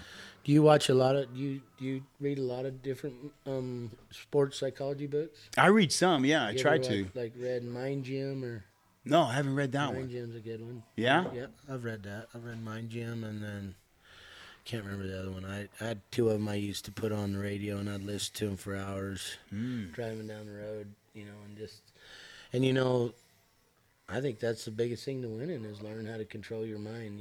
Like looking at guys like Trevor Brazil or these guys that have gold buckles, 10 of them, 12 of them, 5 of them, 3 of them, whatever it is. 20 of them. Yeah. You take your hat off to much mind control they have. Yeah. And Is how it much not- consistency is built into it? Well, and it's due to the mind control. It's Right. due to, like, I mean, you go to the practice pen, practicing is easy. Yeah. It's a guy that can translate the practice pen to the rodeo. See, I want to float something here and see your guys' opinion on it. All right. So I call it my state of nothingness. Yeah. When I compete, it's my state of nothingness, and everything is just, I'm in the moment. Yeah. You know, and everything's just there. Yeah. You So know what I mean? So Like- when do you shut that off? Do you shut that off when you're entering the Coliseum, or do you shut that Man, off when you're in the box? It's a work in progress. yeah. Like when I won the Canadian title, it seemed like it lasted a week. It was the coolest week of my life. I was just in a state of It worked. things just happened, and I just seen let it things, happen. and it just happened, you know, and it was. You reacted. And then the other day, I was in Rapid City in the slack, and I mean, my lungs were tight, and I was like, Yeah. you know, and I know you're my team rep partner. You want me in a better state than that, but you know, I was It trying to get happens. myself in a good state before I nodded. But like, it's just, and what we do, you don't just get it. You No. know what I mean? Like, they call your name and you're up. Yeah. Like, you don't get to say, hey, I'm not quite ready yet. And you got Like, Bob telling yeah. this Clay Ullery, the world champion, Canadian world champion. Rode with Matt Zancanella, three-time man of our You know, I mean, watch it's his just- head blow yeah. up. I would love to tell you when I'm trying to shut it off all the time. I love to live in a state of nothingness, Yeah. but I don't live there. So one thing that was really cool in one of the other podcasts that I did it with Bill Rogers, who's it was 1981. Cool guy. PGA Cool golf, podcast. Yeah, PGA Golfer of the Year, right? It really Won seven PGAs. seven in 1 year, right? I mean, like to most guys, you know, you win one and it's like almost makes your whole career. Like 7 in 1 year, I right? knew he was a badass. Yeah, knew it. for sure. He knew yeah, it. and I think it was a big year, right? One of the things that I learned from him was that he didn't necessarily practice being in the zone. He practiced resetting. Like, it was important for them to reset between each swing. Like each swing. Well, that's just going like down. That's what roping. I loved about that. Okay, so you're coming to the same hole you go to every year, and you always hit it left. And Yeah. he goes, rather than think about it or think about the game, he goes, why don't I just try something different? And I was driving home from Rapid City in Bismarck, where I've been unsuccessful last weekend. And I was thinking about that, and I've now been to Rapid City 2 years in a row. Felt tight. It's an early rodeo in the year, you know, and I broke the barrier both times. One time I was riding Dylan, one time I'm riding Skeeter. I'm riding fast head horses. Why am I breaking the barrier? That is dumb. That is dumb. You know, change the game. Hey, just get out of the barrier and see how fast. And, you know, when I do that, success Take care of happens. one thing first and then worry about the next. Exactly. Yeah. You said you got a question? Yeah. So this is Clay Ullery. Sorry if I said that wrong. It says this is Cooper from Clay's Facebook account. But I got a question. That's my little brother. He also runs my account, so he's just giving us a All right. Clay, what's your favorite thing about Zach? Is that how you say it? zank. Zank. That he does healing for you, and the same question for Zank about Clay. Oh, that's good. That's it. That is good. That's it. So my favorite thing about Zank is, you know, I gotta make this PG, but you can't be a pansy. You know, you gotta go. You got to try week in and week out, because what we do in the middle of the summertime, man, you feel crushed and defeated. And you cannot quit trying, because there's so much money out there to be won, you know. And you might go to 5, 6, 7, 8 rodeos in 1 week and not win very much, but you could win 20,000 the next week, and things get. And that's the greatest thing I appreciate about Zank, is that. Well, what I appreciate in Clay is I might be on a business meeting in Moses Lake, Washington, 3 teams before we're up, and he still keeps it together. Most guys would get back to it, goddamn, you're ahead in the game. Well, you know what? I'm better off if I am on a business meeting when they're calling my name, because then, just like Clay's saying, there's nothing. I'm thinking about, I won't even say it, but something that just happened to me on the phone, and then the next thing you know, the steer turns out heel him. So getting in the rig with someone who understands my deal is, I rodeo and I give it 100%. Don't get me wrong, but I've got a lot more in my career now. I mean, I got businesses, I got people that call me every day. I'm on my phone nonstop, and Clay Ullery knows that when I'm back in there, I'm still giving it 110%. And not many guys would get that, but he does. I mean, Zank, to go on farther than that, Zank and I both, and I want to make this clear, when I back in there, I'm trying my ever-living guts out. But there's more to life than rodeo and competition. That's right. I think Todd would agree with that. You have to have that perspective, right? Yeah. If you think that that's it, then you're gonna crush yourself. I mean, and Zank's got a lot more. He, obviously ahead of me in life. He's got more going on, but and I talk to my wife about this all the time. Whether I win or lose or not at a particular rodeo, it does not matter. Yeah. You know what? And she supports me, and I'm trying my best, and we're gonna go at this in combat form, where we are ready, right. and we're ready to win, and we're gonna try to win. But that doesn't mean you're gonna win every time. You're not gonna win every battle, and you have to have other things going on in life. You cannot just expect to go, hey, I'm going to this rodeo and I'm gonna win first. I mean, that's setting yourself up for failure, and you're gonna feel like a loser forever. One thing that I've learned from all the guys that I've gotten to interview, and is probably one of the things that I really enjoy the most about it is hearing, some of the lows and where they were struggling through and whatever else, and not any of them have they said they would forego those tough times. No. Right? Because it's what forms you and what makes you, but it's also that when they went through those tough times, they remember the reason or the love they have for what they're doing, right? When you lose that idea that you forget that you love what you're doing, that's when it becomes it's silly. It's silly sometimes that we even look at it and go like, oh, it's such a hard, like, oh my God, you know how many people would just die to swap ends with you on it, and you can't forget that, right? You can't forget the luck or the chance or the opportunity that you have to actually be able to get to live and do what you're doing. I wouldn't change nothing I've done in my life for nothing. I mean, don't get me wrong, I took the wrong path a few times, but that wrong path took me to learning how to do right, learning how not to say, like I said earlier, well in a bog hole, and rodeoing and life and everything has to do with highs and lows. Yeah. I mean, highs and lows are the biggest thing that we deal with every day. And marriage, raising kids. I mean, like the whole deal. Yeah. Just, and you as your parent, I mean, you ask yourself, are you being a good parent? Are you doing a good job? That's the hardest thing that I've done in my life is be a parent. I've screwed that up on the regular. Well, I think sometimes I do too, but I try my damnedest. You think not to. sometimes? Yeah. Well, I mean, just making sure that your kids are versed enough when they're out on their own. That they're going to do right. Mm-hmm. Yeah, and I think one of the hardest things as a parent, and I think that I've gotten this from the horses, right, from training the horses, is realize and understand it. When you're training, I think one of the biggest things about training is you can teach and train a horse and force a horse to do anything you want to do, right? But you don't really learn how to train until you teach accountability, right? When you get that horse to know his job well enough to be held accountable for his part and his role and what's going on, and that's one of the hardest things to know what to teach and how to teach, right? And you find out it's the same thing with your kids, right?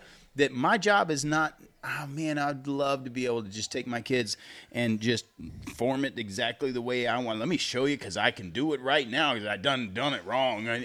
But you know, they all have to go and live through all that stuff too, right? You're not going to form any of them. No, but I think what our job is our job is as fathers is to be there for them when they do mess up, so that we can guide them. I actually would be okay with you making mistakes while you're growing up and in my house, so you're not doing it when you're out on your own, Yeah, just let them, learn right from wrong. And the same with the horse, they got to learn right from wrong. When he doesn't score, he needs to know it. When he doesn't turn around like you like it, he needs to know it. Well, and you got to let them make those mistakes too, because if you don't make their mistakes and you just hold them in that one spot, that's something that you see. Micromanaging. Yes, the number 4 header, number 3 header. Don't do this. That goes and holds them, thinks he's holding one in a position to where he's doing it. Like it's never gonna go better. They're just getting ready to flip you the bird. Yeah, and you can't like sit. I did when I was 16. Well, and you for one, your horse is never gonna know where he's supposed to be. 2, you're never gonna be able to sit right because you're holding yourself up before you're even sitting down and where you can swing free. I mean, there's so many things about that kind of translate to every part of life too, right? You got to let them. That's a hard thing to learn as a trainer, is to let your horse make mistakes. If he makes mistakes, he can learn. It's the same thing that we do too, right? We had to make the mistakes that made us better men, make us grow, in what we're doing. You ever made any mistakes, Hank? Dude, I have hell out running stupid. I tell you what, catches me a lot. I got a good story this summer. So Zank bought a bunch of fresh steers, and we're gonna sort some of them off and keep them, and we're gonna sell some of the rest of them. So we're not gonna whelp them. Okay, so we had a bunch of guys over at the place right after the 4th of July at Zank's place, and some of these steers got out, and they get out in the cornfield and whatever. So we don't worry about it. Well, we don't worry about it because you can't find them in a cornfield in July in South Dakota, eastern South Dakota. You can't find them. Right. Corn just follows your truck. Yeah, there's no chance you're not finding them. So, anyways, we go rodeoing for a week, and we come back, and all these big time rodeo guys left. They left the area because it's time to go. It's time to go. We come back because we were rodeoing around the area, and we go to the local bar. Not to make it sound bad, but we go to the local bar for a drink. And the garage, the Bushnell Garage. Yeah, the Bushnell Garage. Yeah, let's give it a shout out. Bushnell Garage. And we were there, and a neighbor, another cow guy goes, "Hey, you missing a steer?" With a horn wrap on, A horn wrap on. Yeah, and Zank goes, "Well, we are." All right, well, he's over here by this pen of heifers, or by this pasture. He's on the road by this pasture I got these heifers in. So we go over there, and we unload, and sure shit, she's standing right there, and we could send her out into this. It was an open field, workout field, and I thought, my horse was at the back of the trailer, and I unloaded my horse, and I thought, I'll just lope down the ditch where she can't see me, and I'll pop up on the other side of her, and I'll shoot her out towards our truck, which will shoot her out in this field, and then I'll rope her. But we had 2 or 3 other guys with us.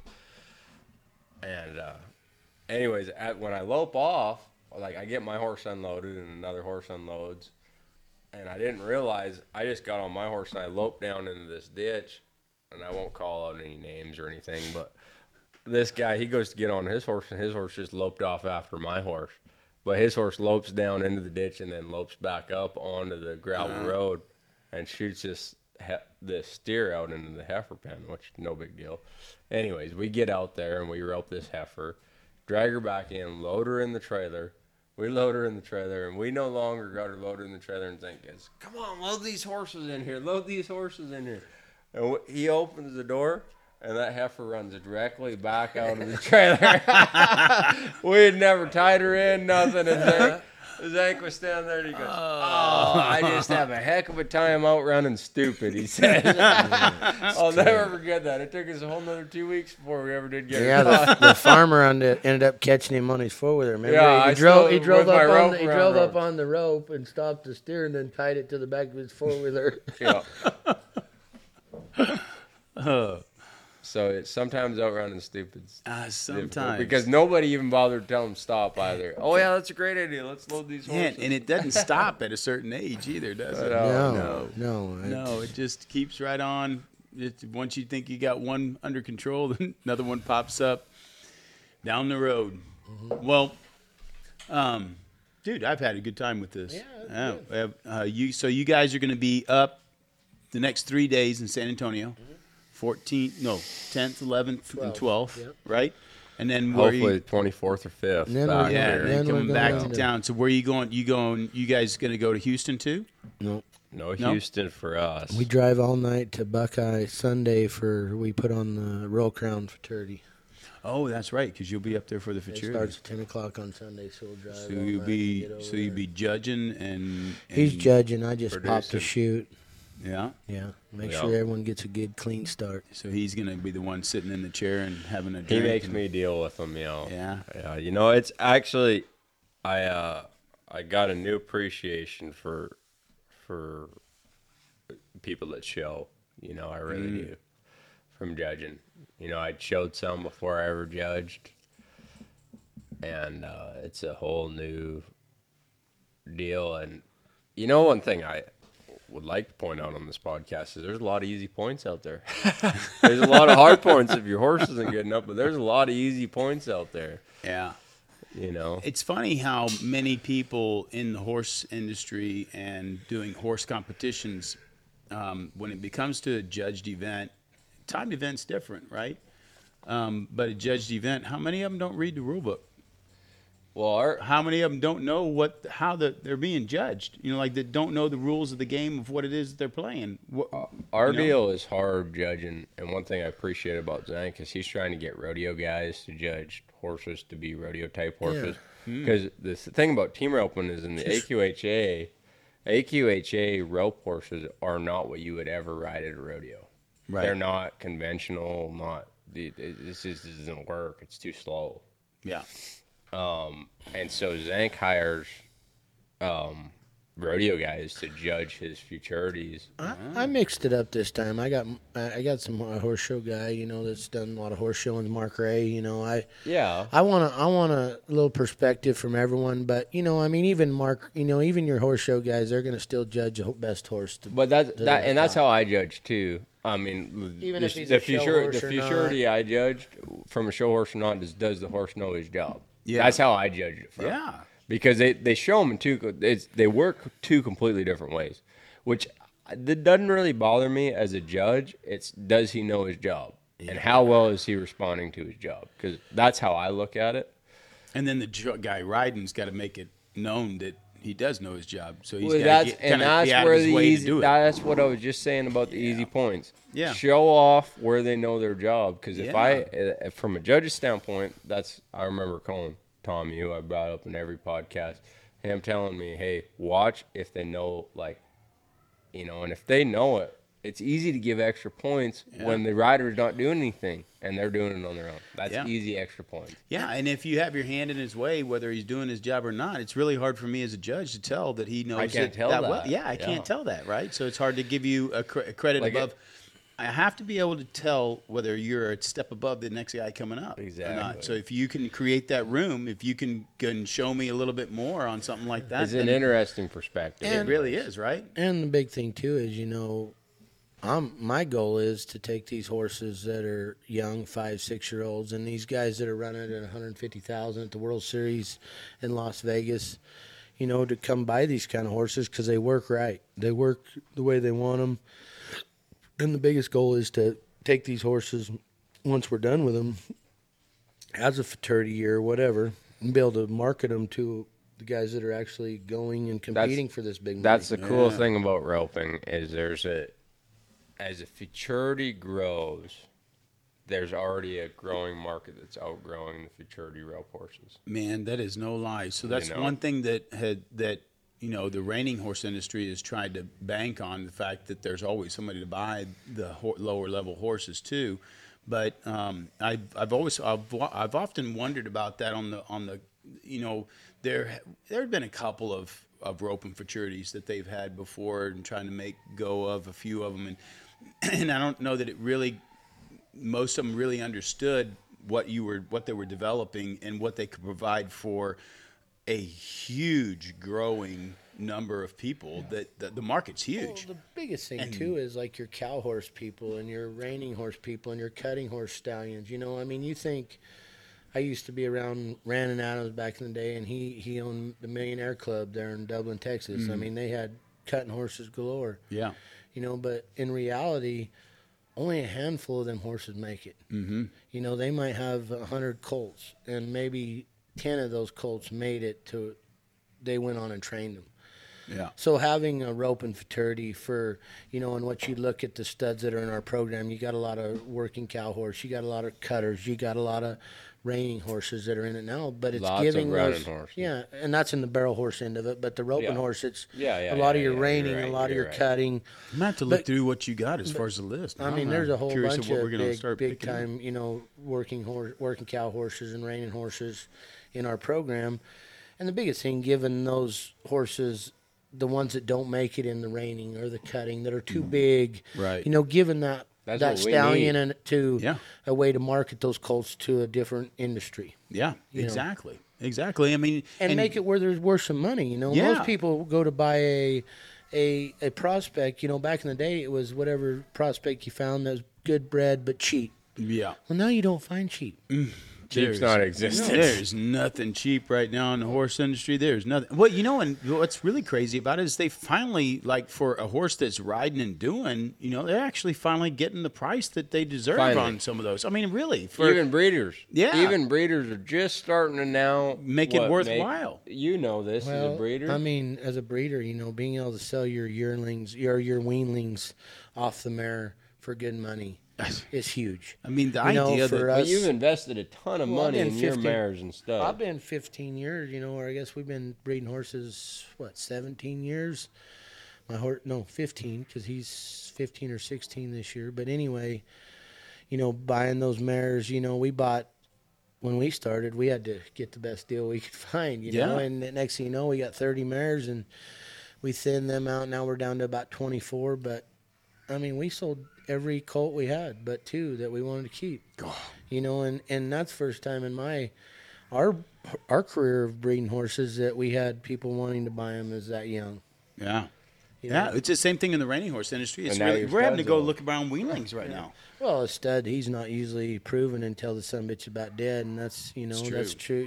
When they turn 20 years old, they probably, God dang, that's a hell of a stud. Man, he had all these twins on. Yeah, it just takes so long. You figure he's got to prove himself at some point, and then when finally he gets to the point where he proves himself, he's probably about 6 or 7 years old, and then it takes you 5 years to get the first one on the ground till old enough to be able to go and compete at some of the decent-sized events, and that's the first full crop. And you take your hat off to these breeders that have young studs or studs that are young that are out there excelling like crazy. And I don't care what anyone says. The horse business, buying a stud that's worth a shit is shit house luck. It is.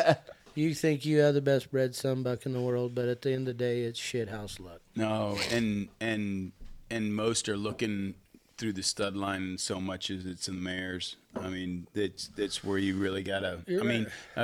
A good band of mares can make a stud. Oh yeah. And that's something that's just, and that's where a lot of people get ahead on this whole deal, is being able to know where the good mares are and being able to get ones out. Well, now, that's like a this big embryo, word of wisdom right there. Yeah, and this embryo deal, where you can take embryo out of a 6-year-old mare that's a bad cat and breed her to the best stud. Guess what? Pretty good chance you're gonna have a hell of a horse. Yeah. You know, and that embryo deal's really opened the horse deal up on. I got a question for you two. Yeah. Since you're a reining horse guy and in business and you're a horse breeder, what do you guys see the horse market doing in the next 10 years? You know, I'm curious because I see that it's the trend to be specialized is getting more and more of a trend to be specialized, but the breed associations have cannibalized themselves, and I think that I'm curious to see what's going to happen with that because I don't know how much the breed associations have cannibalized their own shows to the point that quarter horse shows are, few and far between from, what it was like 15 years ago, 10 years ago. 10 years ago, we had them all over the place. You could go to a quarter horse show every weekend in the state of Texas, never even leave Texas. But what'd you win? Well, you didn't win much. There you go. That's why I think but it's you had fine. but you had the qualifiers. The world championship was still meant something, right? Oh yeah. And now it's not as much because you don't really have to work hard to qualify for it. So you would have your smaller breeding operations that were scattered throughout. And now the breeding operations are become so centralized that you have for the reining industry that we have probably 6 stallions are foundational stallions, and those are the ones that are servicing all of them. And so our gene pool has gotten smaller, and so Interesting. You said that. What do you got to say on it? On the gene pool? No, not on the gene pool. What do you see the horse industry doing in the next 10 years? Well, I hope I see it excelling, but who's to say what's going to happen? I mean, the world's crazy, but I don't see the good ones that will be worth money always. always Good ones will be worth money always. What the thing that's really got me baffled right now is your average ones are no longer bringing average cost. Your average ones that's not that great a horse still bring out, high dollars. I mean, that's where I'm lost is your average horse that used to bring $4,000 to $6,000, they're now $10,000 to $12,000. But you know what? I think that it's finally righted itself because probably for 20 years, not the not so great horse always stayed at $3,000 to $4,000. When in reality, we always had a lot more than $3,000 to $4,000 into them. We had it probably wasn't a year. that bad of a horse. No, it wasn't that bad. But that's our own fault for It staying is. hooked. Well, and I've had a few of them. Well, but I think the other part is that I think it's a lot more to do with not putting the emphasis on a horse's quality or its usefulness in a different area. Like it may not have been something that was going to get you where you needed to be, but it was the value in. Well, I'll say so. This will be you'll get this. That rope horse that never was going to go win you anything big, but it taught every kid in the neighborhood because it was just the steady Eddie. It didn't get hot in the box. It was the one that would put you where you're supposed to be. It taught 15 kids to rope. It passed around, and that one that everybody wanted, but they couldn't because it didn't win a rodeo or wasn't going to do this. Nobody would pay $15,000 for it. But you and I both know that nobody would get let go of it because it would teach every one of your kids to be able to do it. And for us to not see the value in that horse, how many kids that it took taught. Yeah, that's what I mean. I think those are finally getting their due on what they are worth. I agree with you there. Scout's an example of that. Scouts, he's in a great place right now. A friend of mine bought him. He loves him, but he was a good horse, but he appreciates a little lower level roping. I asked him for his life every time, and now he's in a place where the guy just loves him. He's an older guy and feels on him, and Scout loves him. And that's worth a ton. I mean, because it took that guy and made him a better than where he probably would have been. No, it's enjoyable. It's more enjoyable than the side-by-side. Yeah. I mean, think about it. It is more enjoyable than a side-by-side to get on a good rope horse that you get on, put the bridle on, and you back them in the box, and you go rope. Well, and it teaches you to be successful in it. It teaches you how to be able to put your hand down. It teaches you how to be able to ride and balance because he's not too much. Teach you to be the next badass. Exactly. I mean, honestly, that's what it takes. I think someone who has a kid out there that wants to rope is go buy him a good horse. Go buy him an honest horse good that one. they don't have to fight. Next thing you know, you got this kid. You might have the next Junior Negata. And that next good horse isn't necessarily the fastest horse. It's not it's the good horse for It's that not what's kid gonna take at him the to the world stage he's title. at. No. Yeah, it's the kids. That horse will put that kid where he's supposed to be at right now. Yeah, and there's so many kids these days that are talented. The roping deal is just unbelievable to me, Yeah. the amount of talent that's out there. But like I think about it, when I roped, there wasn't that many guys that caught good, and you look at these kids these days, but they should be better because they've got every video of every major roping in the country. When I was a kid, I had every rodeo video there was made. When Reed Flake made a video, I bought them videos. Yeah. We had a handful of videos that we could watch on TV. Then when I started raising Junior, you had the Hork Dog, you had the BFI, you had the George Strait, you had all these major ropings to watch. Yeah. As a kid. Yeah, that and I'm curious, do you feel like there's enough guys mentoring now? Oh, yeah, there's guys that, you got guys putting on schools every day, big guys that are good ropers. I agree with Zank, but one thing I'll say from a Canadian kid standpoint, nobody will come from more an isolated place than me.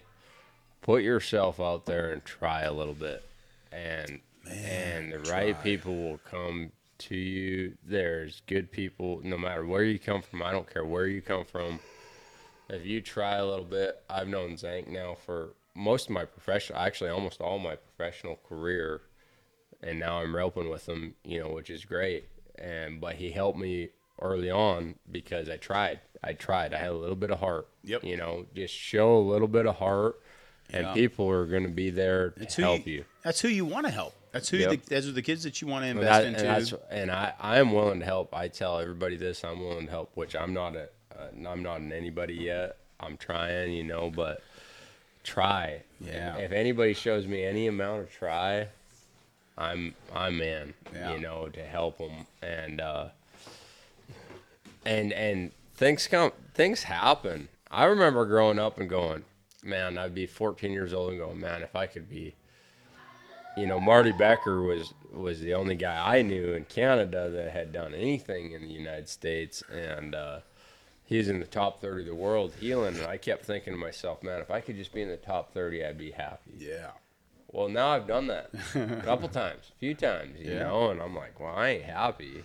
Yeah. I need to get farther. I need to do this. I need to go farther with it, and that's. Well, if you want it, you'll get it. Exactly. If you want it, you'll get it. That's right. And you won't get it if you quit. That's right. That's the whole deal. That's one thing that you're guaranteed. And you will not get it if you quit. It's quit. something that I love hearing, and you hear someone when you go to a local spot. This kid, he's the next Caleb Driggers. Oh God. He's the next Caleb Driggers. You know what? I laugh because, hey, he might have talent, but until he see what kind of heart he's got, you don't know what you got.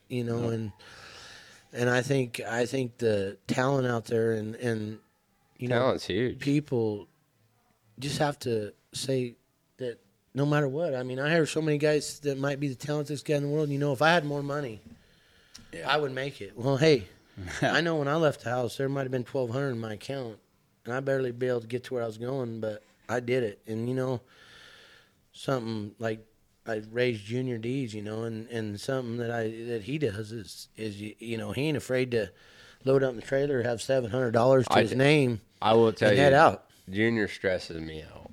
And I've done it broke before. But you want to know what admires me about him is it don't matter. He's going to make it work. He's going to figure out how to make it work. He's got a ton of heart. And he's got a lot of back. He's got a lot of backing that helps him. Don't get me wrong, but the bottom line is he can have $700 and you can still make it. If you got heart and you have no stopping you. Money is a big deal, but it really isn't if you have try. It's not that big of a deal because the first time I was ever in the top 30 of the world, I left home and I went to Rapid City. And I left home from northern Alberta. This is not... You don't just get to rope in what you've seen us practicing today. Yeah. I roped in a 180-foot building by 60 wide. Yeah. That's what I practiced on. And I went to Rapid City and then I went to Fort Worth. or I went to Rapid City, Denver, and then Fort Worth, I think, and I left home with $3,500 Canadian, That ain't shit. which is 70% of what American. Hey, Canadian. Canadian. Like, that's When broke. they say they're paying you in Canadian, Now- you're now like, You're- oh, oh, gosh. God. That was the first time I ever was in the top 30 of the world. Now, I ended the year with some debt. Don't don't ever kid yourself. And I actually missed the Canadian finals that year. That was a terrible year. I had to go to work in Isn't the that crazy, oil though, field. that you can be top 30 in the world? And what other event can you be, or what other competition can you be top 30 in the world and come out not, being in the black? No, I was in debt. Yeah, isn't Yeah. that crazy? And, I was in debt. Yeah. Unless you're in the top 10 in the world, you pretty good chance you might be in debt Yeah. at the end of the year. I Unless was you travel like we do. Zank and I are not afraid to sleep in the pickup if we got to. And we will eat a hot dog. We will eat hot dogs. Bean and weenies. Yeah. Well, that was one thing that was told to me whenever I first started out. It was like, this is what you want to do? Well, don't think you're going to ever get rich, because you better really like this, because you ain't going to make any money doing this. And I found a way to make a living at doing it. You had to be smart, and you had to kind of, run a better business, and you had to do some of that stuff, and, to make it to where you made it to where you could make a living and stuff. But I think the best part about it is that, that was really actually pretty good advice, because from the beginning, I had to realize that, I better really, really like this, because it's, probably going to be the biggest reward about it, is I really, really like it. A lot of guys get rich riding horses too, training Yeah. horses. Yeah, I mean, you really nice ones, can. make nice ones, they sell for a lot of Huge money. job. You really can. But It's not a guarantee. that can't be your not a guarantee, guarantee. and really don't want to measure yourself on that, because you can. There ain't a whole lot of good. The retirement's not real great in horse It's training. not. It's not. It is definitely not. Well, guys, it's Been a probably good getting a one. little late, and we have been on. So I want to thank Free Roam Brewery here in Boerne, Texas. Pretty good beer. Real good beer. This is the first. If you're in Boerne, you better come down here and try them out. Yeah, and we will be coming back and doing a few more this next week over the time, actually next couple of weeks, for the rodeo in San Antonio, and having a few people stop in, tune back in, and thanks for tuning in to Go Time. Thanks, guys. Thanks, guys.